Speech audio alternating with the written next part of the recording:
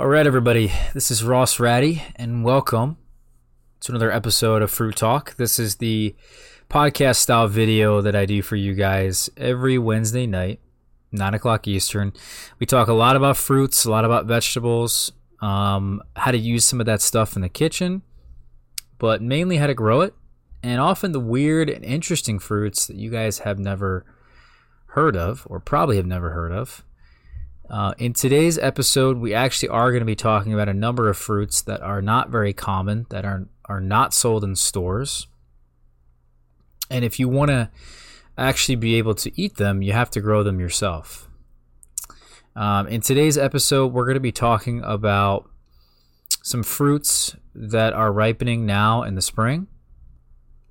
And we're going to give them a little bit of a breakdown, talk about what I really like to eat right now, what my favorites are, what I don't necessarily like. And then we're also going to be talking about figs quite briefly in terms of their hormonal imbalance. And that'll finish up the episode. If you guys have any questions that you guys would like to have me answer on the next episode, we're going to try to do that at the end of every episode of Fruit Talk. So send me an email or send me a message through one of my social media accounts, and I'll make sure that I bring it up. Or you can comment the question on my YouTube videos would actually be the best way to go about doing that. And then on the latest video, I will get back to you guys.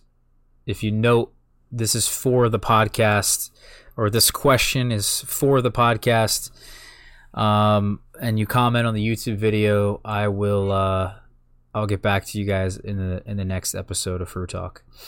So, on to some of the fruits that are ripening right now, and I find to be quite good. It seems like a lot of fruits, it takes quite a bit of time for some of these perennials to really get going. Once they do, it's amazing around this time of the year how much actually is ripening.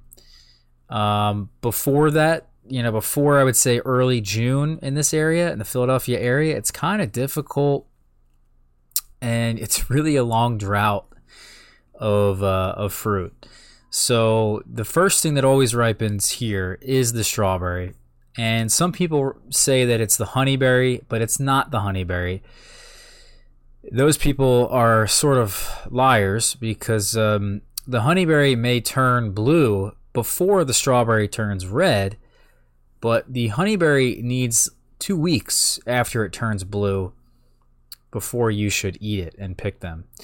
So the strawberry is actually ripe. You should say technically ripe before the honeyberries. So the strawberries come in, and the strawberries are out of this world.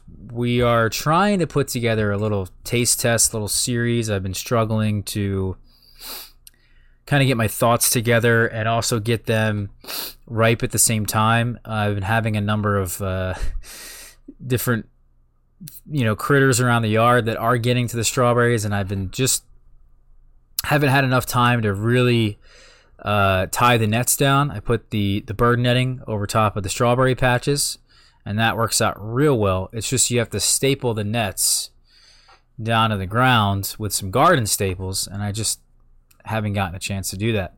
So they're getting underneath, and they're making a little bit of a mess, but it is what it is. I'm sort of sharing with the wildlife, and I don't mind necessarily doing that to an extent. So yeah, it is what it is. But I have learned, and we did do a little bit of a taste test about the newer strawberries that we're growing, like Rutgers Scarlet and the Purple Wonder strawberry from Cornell, and also the Early Glow, which has been a standard for us as a June bearer for a long time. I think it's definitive at this point that Rutgers Scarlet is a keeper, and it's going to replace Early Glow as my June bearing type. And the Purple Wonder, it seems like to me, is just not all that great. I'm not going to rip them out. We're going to give them one more year.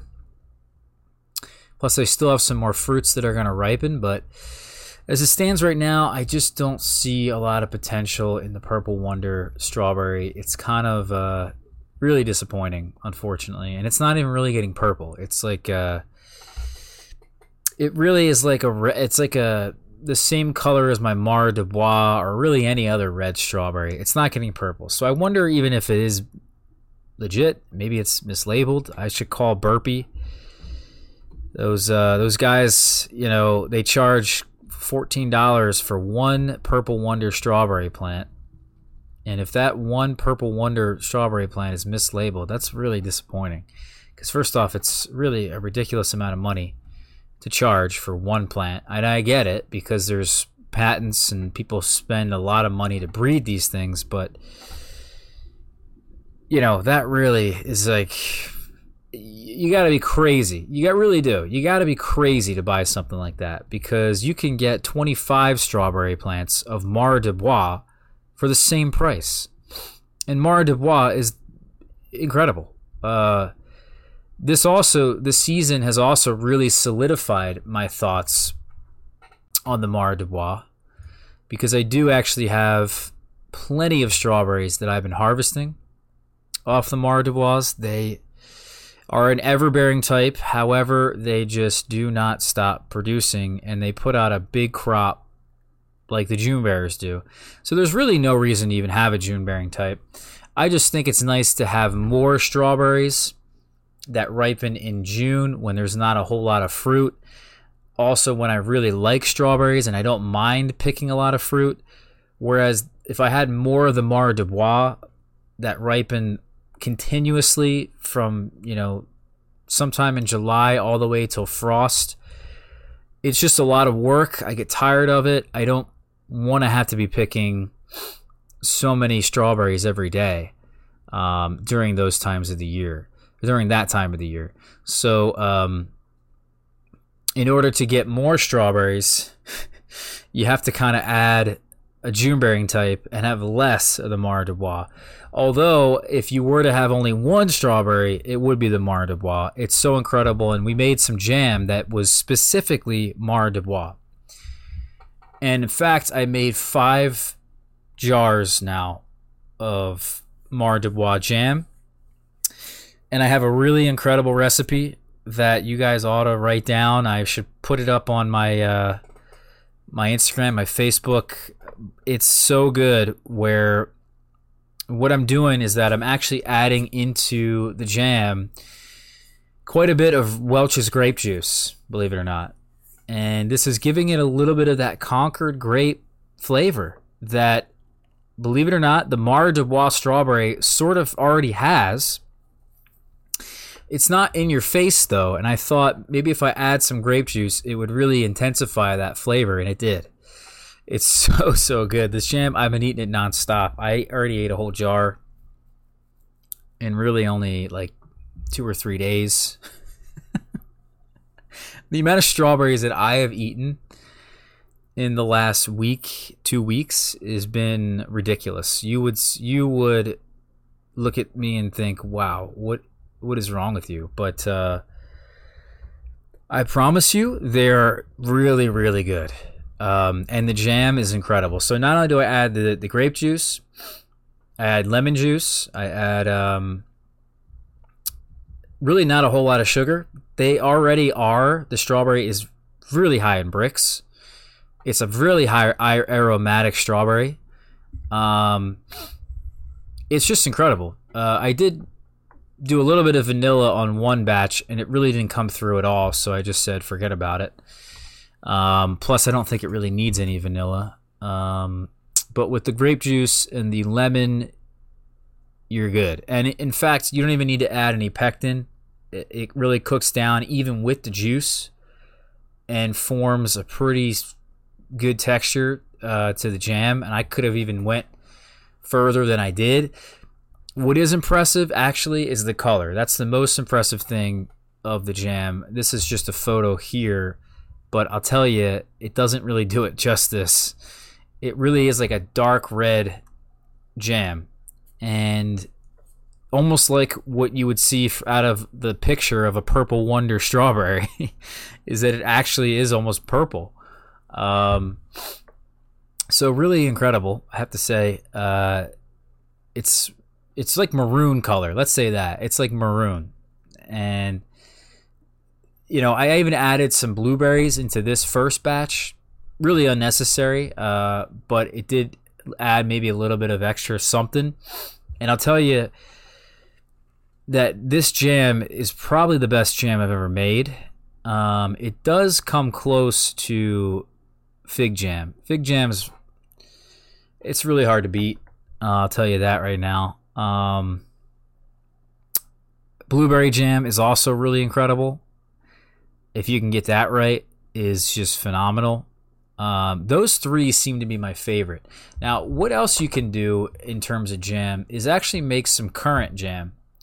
And I have red currants coming in right now to a crazy degree. The red currants always produce insane amounts of fruit very easily, very reliable, just like the strawberry. However, the red currant isn't really all that good when eaten fresh. You got to process it. And I looked up different ways you could process these things, and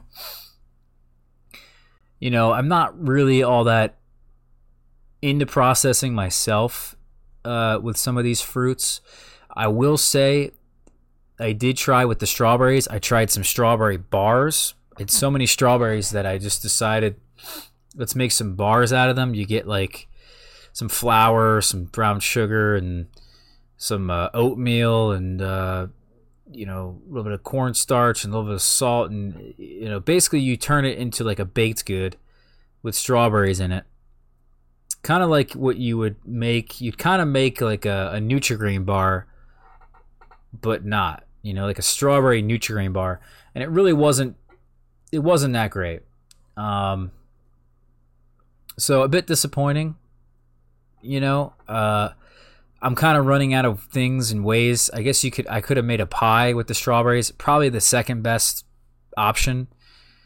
A liqueur or maybe a syrup would also be a great option. My issue here is that I don't think liqueurs are probably they're not all that interesting to me. I think a wine would be an interesting thing to do. And I thought doing this with the red currants, making a wine, would be fantastic. I did watch a couple of videos of people making wine at home, and I just really was not into the whole process. It doesn't seem like my thing, but at some point I am going to make my own wine, and maybe I should just suck it up and do it. And that would be, I think, the best scenario with the red currants. However, there is some pretty good, solid information out there, and it's like a delicacy apparently, that red currant jam is like the best. What you have to do, and I made red currant jam. I've done it, but I didn't do it right. I did add a little bit too much sugar to it. That was a big mistake. Also, the berries themselves, I didn't ripen all of them to like perfection. You can tell right in here. This was kind of a mix of what I used in the jam. Instead of waiting for them all to turn red like this, or most of them like this, I think this is mainly what I was dealing with here. So it's a pretty good mix, and I harvested these rather quickly because of the birds. The birds love all these fruits, by the way. Early in the spring, you have to protect all this stuff. Doesn't matter what it is. You just ain't going to get anything if you don't protect it. So a lot of this, though, I was eating fresh. And I will eat red currants fresh. Once they hang on the bush and they really are red for an extended period of time, maybe like 4 to 5 days of them being red, they do lose a lot of the astringency. They do lose almost all the astringency. They do lose almost somewhat what you would think of is the tartness of it, because it does become a lot sweeter, and that becomes the main flavor, I should say. And if you do that, I think you actually will have a better jam, because without a doubt, to get the best jam, you have to have the best fruit. If you start out right, just like with wine, you got to have the best grapes if you start out right, you're going to have the best product at the end of it. So for me, I messed up. Also, the third thing that they do with this delicacy is that they strain out all the seeds, because the red currants have a lot of seeds within them. And also, I think they even do the skin, if there's a little bit of skin in there. It's then turns into a smoother product. And believe it or not, if you don't do that with the red currants, you really will regret it. There are some things like figs, which I really don't mind having all the seeds in there. I actually like that. I prefer that. I do like a little bit of chunks of fruit in my jam. But the red currant is just one of them things that it's just not pleasurable to eat with all those seeds. It just ruins the experience. So what I'm going to do is I'm going to give it a real fair shot. I am going to get them perfectly ripe. I'm going to add very minimal sugar. We're going to taste it. We can add more sugar as we go. We can add other things as we go. And then I'm going to strain it and get all the seeds out, get all the skins out, really make it smooth. And then we'll make a decision as to what the deal is. Because in all honesty, I don't really see a place for the red currant in my yard as it stands right now. It does give me a good amount of fruit. You get tired of eating strawberries, right? So I go over to the red currants, which are realistically, they are probably right there, right afterwards, along with the honeyberry. We'll get to the honeyberry in a second. But the red currant, is a nice little change of pace. Not the first thing I go for. Never will be the first thing I go for. But it is nice to have, but I could live without it. I really could. I could take out my red currant bushes and put something else there. I really could. So if it's not working out, it's not working out. And, that's just something I'll have to do. But we'll see how the jam comes. What I am going to do, I think, as well, is try a syrup. We're going to try a red currant syrup. I used to add the currants to my kombucha. That's actually a really great idea. Comes out great. I don't make my own kombucha anymore, so there's that issue. I guess I could sell the fruits to somebody if it really wanted to come to that. But overall, it is what it is. I don't know. We'll have to experiment and see what the deal is. Maybe we can come up with some sort of solution. But like I said, out of all the spring fruits, it's one of my least favorites. Now, something that is still really been on my mind, and it's just taken a while for it to really come into fruition, is the honeyberry. I've been moving them around a lot. Some of them are getting sort of damaged and just where they're at. And it's just the whole thing, really, the whole trial of them has really not been ideal. And to be fair, I've never really given them a fair shot. So to either say that they're great or to say that they're bad would be wrong. However, I do see a lot of potential in them. The birds love them. And by the time I get the nets on them, a lot of the crop is already sort of gone. Because they are the first thing to turn color. Although they're not ripe for 2 weeks, I really wait too long to get the nets on. Also, they're really not all that productive just yet. They're still very young, even though I've had some of them now for this is their 4th year. It doesn't seem to matter. They're really quite unproductive plants at younger ages.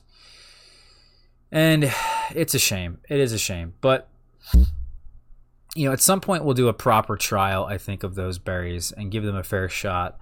And we can see, and, I would really like to actually have a row of really the sweeter varieties of honeyberries, like the Boreal series that we talk about quite often. But as it stands right now, not too keen on them. I do know that they make a really great jam. And that could be something that maybe would knock some other things down a peg in terms of their priority for jam, like the strawberries. I guess you could make a bunch of strawberry jam, a bunch of currant jam, a bunch of honeyberry jam. I guess you could, have enough jam for your entire year, but I was not really eating a whole lot of jam up until this point. So maybe it would be nice to, really have jam for the entire year, although I find that in the wintertime, I just don't really crave as many of these fresh foods as I do in the summer and in the spring and in the fall. My body just, I think, operates a little bit differently in the wintertime because none of this is really available to me for the most part, that I just sort of, I don't know how to explain it exactly, but I'll tell you that I just miss a lot of I miss the growing season a lot in the wintertime, and I think it has some sort of effect on me. But those are the three main ones that ripen quite early, and then there's a fourth one that I want to talk to you guys about, and then I think that's sort of it for the very, very early fruits for now. I would have probably in a more normal year mulberries. I would have in a more normal year apricots and cherries. The three of those did not really work out, or I just don't have them right now. We did graft our Girardi mulberries, or Girardi scion wood, to all the seedlings that I had in the yard. Actually, I had 3 different seedlings that we grafted to. 2 out of the 3 took, so we will have Girardi trees producing in the future. The apricots this year got hit with the frost, also not really all that productive anyway. The cherries really weren't all that productive, but they did actually get hit with the squirrels, the birds, well before they were even close to ripe, and I didn't even notice right away, and I lost all the cherries this year. The bush cherries are also really not producing much of anything this year either, and I think it either was a pollination issue or it really was the frost that hit them hard. So I don't know what to do. Maybe it's age related. I don't know. But some of the things that we normally would have just aren't happening this year. Quite strange, I have to say. And I wonder if there is a pollination issue with the bush cherries, which if there is, that really is not good, and I need to solve that right away. It's just I can't really tell. I'll have to really dig around and see if I can find some information, because there was a ton of flowers. I should have had a ton of fruit. After the frost, it didn't seem like the flowers really died or got hurt in any fashion. I just really didn't get much fruit set, and they all ended up falling off. Whatever did set ended up falling off. So really quite strange. Don't know. Anyway, we used to have, by the way, a third bush cherry, because we have Romeo and Juliet. We had Carmine Jewel. I got rid of the Carmine Jewel because it really was bad. And I don't remember where that was last year. So maybe that was somehow giving the right pollination to the other 2. I don't know. Who knows? Anyway, so those are those 3 fruits that we probably would have around this time, and pretty shortly in the next couple weeks if we don't already have them. You then would see things like the gooseberry and the blackcurrant, and we could talk about those soon. I also have the first crop of raspberries coming up, and I also have blueberries coming up. So we can kind of put all those together, I think, in another episode of Fruit Talk when those actually do come in, because that'll be interesting to talk about those. However, there is one fruit that is shockingly very, very good. Also, really early, quite reliable, puts out a lot of fruit, and even puts out some decently sized fruit. and it's become one of my favorite fruits. And we are going to do a number of videos on the YouTube channel about it. I've been trying to learn as much as I can about it, and really focus on getting more plants. I'm going to be air layering and seeing if that process works. We tried rooting some cuttings, but just by sticking them in the ground, that did not seem to work. So I may have to air layer them with some rooting hormone, or I may have to root them. I don't know how you propagate these things. I'm going to be honest with you. I can't figure it out. I wonder if they're propagated from seed. But I don't know if I really would get the same fruit size that I'm getting on this particular variety, because this particular variety is so large. That's what's so impressive about it. And it's actually, I don't think I've mentioned the name of the fruit in the last 2 minutes. But it's the gumi.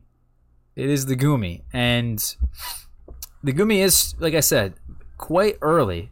It is ripening right now. And I've been getting my first couple fruits in the last few days. You know, June 8th, June 7th, I think I got my first couple this year. It is impressive. It's an impressive fruit. I really, really enjoy eating it. It's a pleasure to eat it. It's not something that, you know, you can just mindlessly eat it. I feel like it's one of those things you can really enjoy eating it. Like, almost like the way, you know, you ever eat like a Reese's cup and you eat the outside of the Reese's cup first and then you eat the inside? Or maybe you guys can think of some food that you can eat and you eat it a very specific way. I find that sort of it's like that with the gumi, is that it's like an experience. Pistachios, maybe you could say. Pistachios, you got to de-shell them. It's like a lot of work. Crabs, it's a lot of work. You know, crab legs, you got to do all this breaking, and you know, then when you finally eat it, it seems more rewarding for whatever reason. Not that there's a lot of work involved with the gumi. There's only a pit in the middle, which comes out very easily, by the way. However, I find that it's just an experience. Something about it to me just gives me an experience, an eating experience. I don't know. So anyway, it's really, like I said, become one of my favorites. It's named gumi because it's supposed to resemble a gummy bear, and that's why they've named it that. And I thought, that's crazy. There's no way this fruit doesn't resemble a gummy bear. It does, guys. It does. I promise you, it's the absolute truth. I couldn't believe it. I still don't believe it. I've already seen some of them now, which are of that gummy bear state that they get in. So what happens is they turn from this light bronze color to then a little bit greenish, and then they start getting a little bit orange and red and flamingo, I guess, and then they finally turn red, and then once they turn red, then they start to dry up on the plant, and it doesn't take very long. And if you some birds love them, so the birds peck a little bit. You'll see this one right here. They pecked into this one, and it dries up very quickly that way. It's filled with a lot of juice on the inside. Quite difficult to describe the fruit, I have to say. The texture is a lot, when it's not in that gummy bear dried state, it's quite juicy. And I don't know how to really compare it to anything else. It's just such a weird fruit, There isn't a whole lot of fiber in it.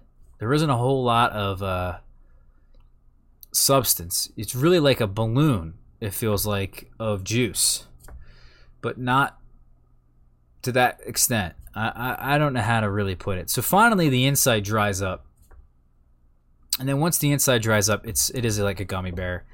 The flavor, not necessarily like a gummy bear, but it is pretty close.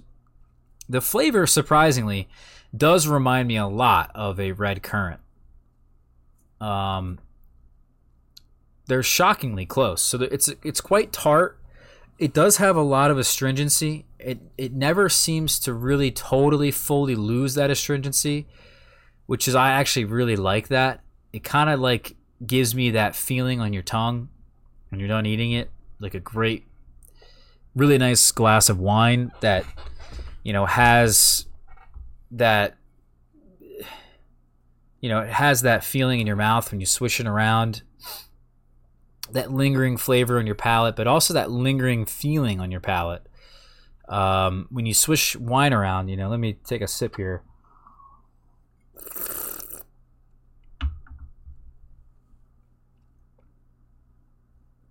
You know, when you swish that around, get the air into it, really gives you all that, I guess, that tannin, right? All that almost like astringency in a way. On your tongue, your mouth, it coats your entire mouth with it. And that lasts for a decently long time, and that's a big reason why I like that fruit so much.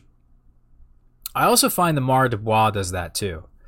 The Mar de Bois has a really nice lingering flavor, but not really giving you that feeling that wine does. I actually think the Gumi gives you that feeling pretty darn well. And I don't know what I like eating them so much. I wonder what you could do with them. You know, maybe they would be like super amazing at one particular thing. Like maybe they would make a great wine. I don't know, because if they got all that tannin in there and that astringency, maybe they would make a good wine. I don't know exactly. I'd have to really think about it when I'm eating these things, because they're really ripening now. Like a lot of them are turning color.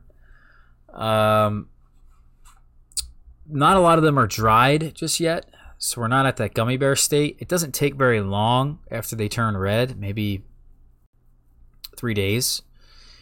So what I need to do is actually, I'm going to make a video quite soon talking about the different stages of the fruit, really breaking that down, I think. But, you know, I think as I'm eating them, I really am going to just kind of brainstorm and think really hard about what it is I think this fruit could have a better potential with than instead of just eating them fresh. However, like I said, this fruit's probably my top 5 for fresh eating. Probably would put in there the persimmon, the fig, the Mar de Bois, the Gumi, the apricot. Man, there's a lot of them in there, to be honest with you. It's tough to really just limit that to 5, because I do, in terms of the fruits I grow, I should say, I do really enjoy grapes, especially if you can really let them hang for a long time. You don't have any disease. That's the best. I really like the Asian pear as well.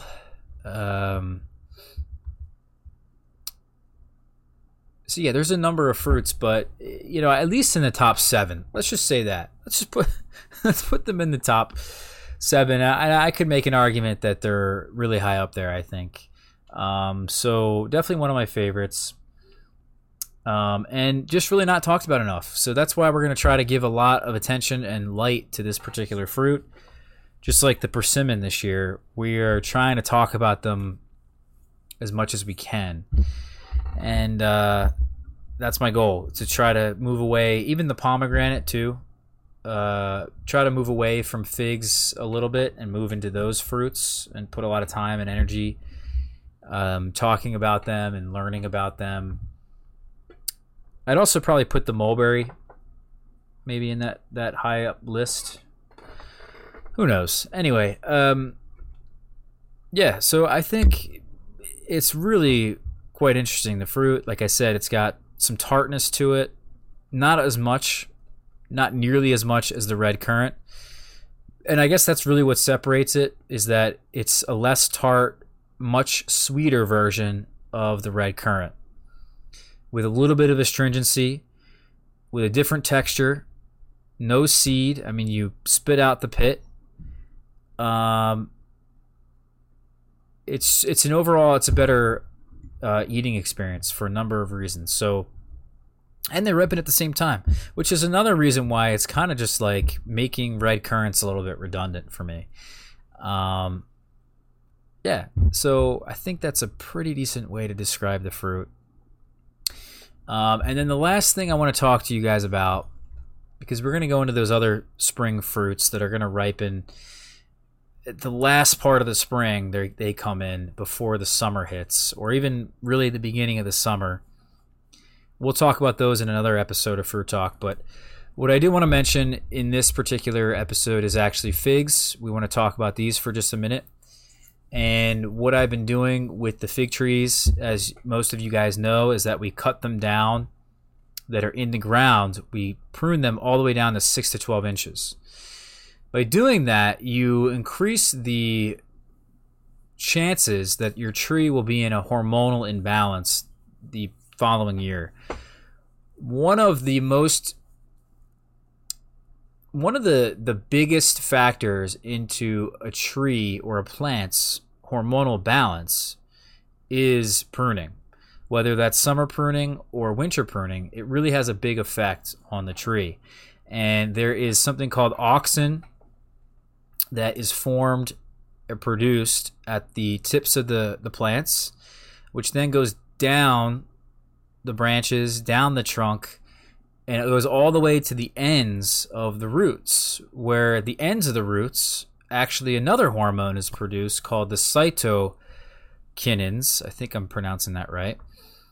And that hormone counteracts the auxin, and they kind of fight each other for dominance. And the auxin, because the cytokines, let's just say, they go up from the root ends and they try to go all the way up to the top of the tree where the auxin is produced. So they're kind of like fighting each other. And, one of them suppresses the lower growth. So the auxin at the top is controlling that dominance and creating an environment where it's stopping a lot of the tree from putting out all these side shoots, these lateral buds from forming. It's stopping that from even occurring. Particularly in the fig, that is a very dominant hormone. Now, the cytokinins, once the auxin, let's say, is free, if you do some summer pruning and you prune off the tips or even a little bit on the branches, what you end up having is a lot of the cytokinins taking over, and then they actually act in a way to have the tree or the plant branch out. So, that's just a little bit of a brief introduction, I think, into the main plant hormones within plants. There's more, obviously, but those two, it seems like, really control the fruiting of the fig tree. And with, just like us as humans, if we're not really in the right hormonal balance, it's really not a good thing. In fact, it has such a big effect on our lives, more so than minerals and vitamins and, let's say, fertilizer or water, that your hormones are like a big, big deal. So if you can really control these hormones correctly by having the proper pruning, the tree and the plant really does this on its own. You don't really have to intervene all that much. However, with the way that I grow my figs, it's really difficult to keep my trees in hormonal balance. And it seems like that certain varieties, for sure, without a doubt, deal with hard pruning a lot better than other varieties. For example, I could really prune my Azores Dark, Iraqi, that Palmata hybrid. I could do Golden Rainbow. LSU Huye seems to do really well with it. LSU Tiger seems to do really well with it. some hardy Chicago types seem to do pretty well with it. Teramo Unknown seems to do pretty well with it. And you could pretty much prune them down to like nothing, and they'll still fruit for you that year. Whereas other trees, other varieties of figs like Black Mission and Galicia Negra and some of the Adriatic type figs. What are some other ones? Probably Panache is one of them. Raspberry Latte. Man, there's a lot of them. Pew Fine, Sweet Joy. There's a huge number of them. Actually, probably there's more of those than there are of the opposite end of the spectrum. So a lot of figs, just in general, they don't really like to be pruned all that much. And it's a big recommendation. If you're trying to get them to fruit well every year, you don't want to do a lot of pruning. In fact, you really don't want to take off more than 4 inches of growth. So the way that I'm growing them is really quite interesting and sort of an experiment.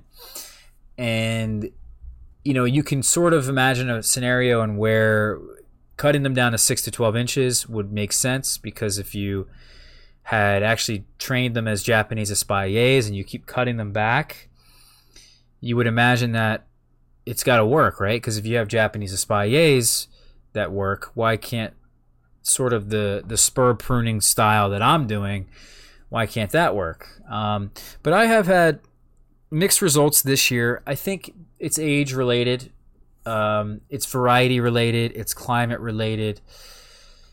There's a lot of thought that I'm putting into these hormones and how this is all really playing a part in the overall production of my figs, and it really is a big deal. And it's something I really need to figure out, because there really isn't the answer really doesn't exist. I mean,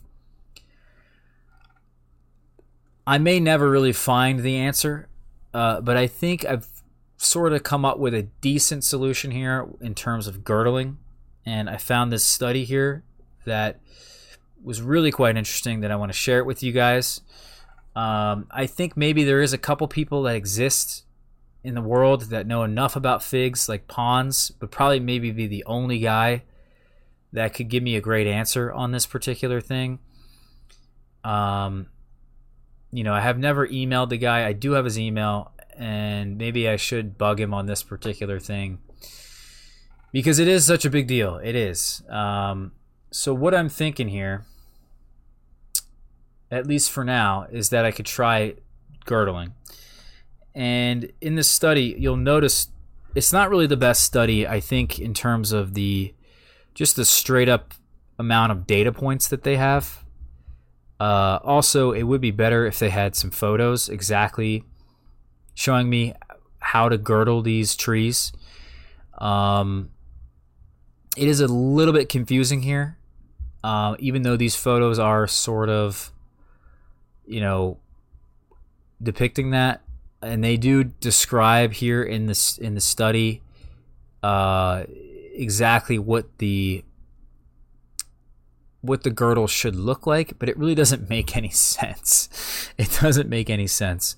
I'm gonna have to reread through this and really figure out exactly the way that they're girdling the trees, and the way that I'm gonna girdle my trees is a bit different than they're gonna do it. And I'm gonna try multiple different ways and see what really works. And maybe it's too late. Maybe I'm not going to get a whole lot of benefit out of this, in terms of the whole goal is with the girdling is to shake the hormonal imbalance, is to get the trees to just potentially get out of this weird hormone state. Because there's a thing called the phloem. I think that's how you pronounce it. This word right here, PHLOEM. And if I do like a Wikipedia search here, and just get a definition of the phloem, you'll see that it says here that The phloem is the living tissue in vascular plants that transports the soluble organic compounds made during photosynthesis, which is like the sugars and carbohydrates that the plant creates. And it transports those carbohydrates to parts of the plants where it's needed, and it goes down into the roots. So it forms in the leaves, right? That's where the photosynthesis occurs for the most part. And then it goes down from the leaves into the branches, into the trunk, and then into the roots. And this, of course, provides the tree with nutrients that it needs desperately to survive. And if you were to actually very strongly girdle your tree, especially specific trees of specific ages, you could kill them. And it really is something you have to be very careful about doing. But what this means is that if you were to take the phloem out by doing some girdling, you take the bark off, you can see it right here, and basically you take the cambium off, you basically have removed the phloem, right? So if you do that, then you're stopping the nutrients that the tree is then creating through photosynthesis. You're stopping that nutrients from going down into the bottom of the plant, into the roots. And therefore, more energy is being stored into whatever is above the girdle. And because of that, this study here states that they think that's likely the reason why that the sugar content in those fruits, once you girdle the tree, the sugar content of those fruits increases, the fruit size increases, and the amount of fruit increases. So you literally, because you are now having more carbohydrates being directed towards those fruits, oh my God, it just seems like the coolest thing ever. And I'm tempted to try this on different trees, not just the trees that have hormonal imbalance, but also on trees that I want to get better fruit quality from. I think that'd be a really interesting experiment. Now, what else it does is that it actually will, the phloem, by the way, is also responsible for sending hormones. So that's where the hormones flow through the tree, is that instead of going, let's say, into the xylem, where the water and nutrients flow throughout the tree, the hormones are actually on the outer part of the tree where the phloem is. So if you, let's say, you remove the phloem, that's also a way of changing the hormones in the plant, and therefore could create a situation potentially that is quite interesting for getting these trees to fruit and potentially shaking that hormonal imbalance. And it's going to be I think, a very worthwhile experiment to see if it does work. We did some of it last year.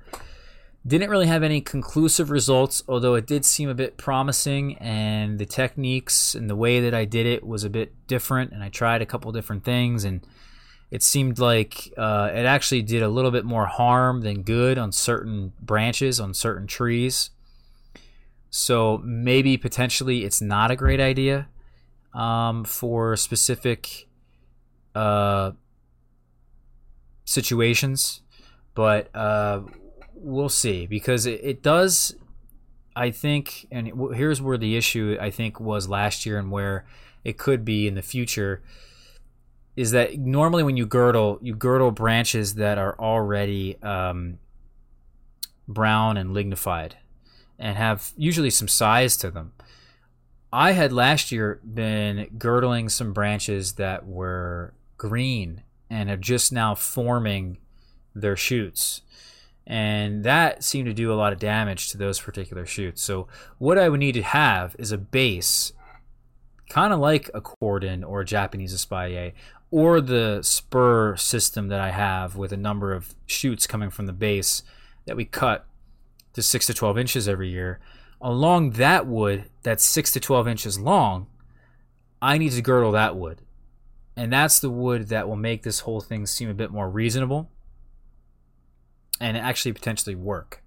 So if I girdle that, however, that sort of creates some permanent damage along the tree, which is not what I want. So there needs to be, I think, if this is going to work the way that I think it's going to work, I need to figure out some sort of scenario where if I girdle a particular branch, the following season I cut that branch out and cut below where I had girdled the tree. Then a new branch comes up that same season and replaces would basically replace where I had cut the other branch out. So if you think about, I guess, to kind of have a renewal process in a way, to always have something that you can girdle is sort of what I'm getting at. Because I don't want to have to girdle the new growth. Because it seemed like when I girdled the new stuff, it really was a bad idea. And I'm going to try that. We will try that. But we'll see, of course, what the results are with all of this different ways of going about it. And I'm going to put this study, I think, in the description of the video. We're going to talk a lot more, I think, about this study in a video that I'm going to talk about the girdling process when I actually do it, and the whole sort of experiment that I'm going to be doing where we'll trial this process and see what the results are. At this point, there's not a whole lot to lose because we are at June 9th, and if fruits are not forming now, it's really not a good sign. So we need to take some desperate measures, I think, to really try some things and see what we can do for some of these trees. And you never know, it may work. So yeah, that is the end of the episode here of Fruit Talk. I want to thank everybody out there for listening and getting to this point here. Please check out our blog, figboss.com.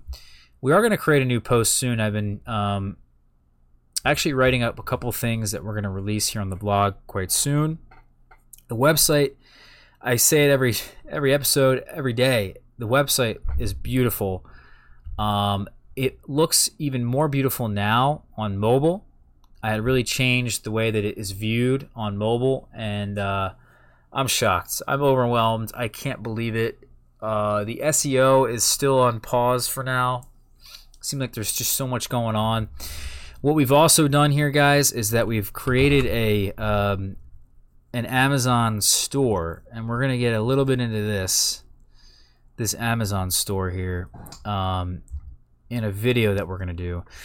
But you can go to, well, actually it doesn't have it here, unfortunately. But if I go to my studio, you guys will be able to see it. But I'll mention that at some point, but you can go, I think, somewhere on Amazon. I have a storefront somewhere on Amazon, and it has all the tools that I recommend that you guys use and buy, things that I legitimately use, and you guys can see all the things that I buy on Amazon. So that if you're ever looking for something or trying to figure out what it is that I'm using exactly, you can go there and get it. And it does help me out, but in a very, very small way. So it's not like something that is really a big deal for me, and it's sort of why I never set this up when I first started. But yeah, it is now available. We're going to do a video, I think, on the tools that I'm using, and we did a video actually that's going to come out soon on row covers, and we did a promotional video with that. And the last thing I guess I want to say, if you guys really enjoyed this, consider supporting me on Patreon. It's just patreon.com/RossRatty.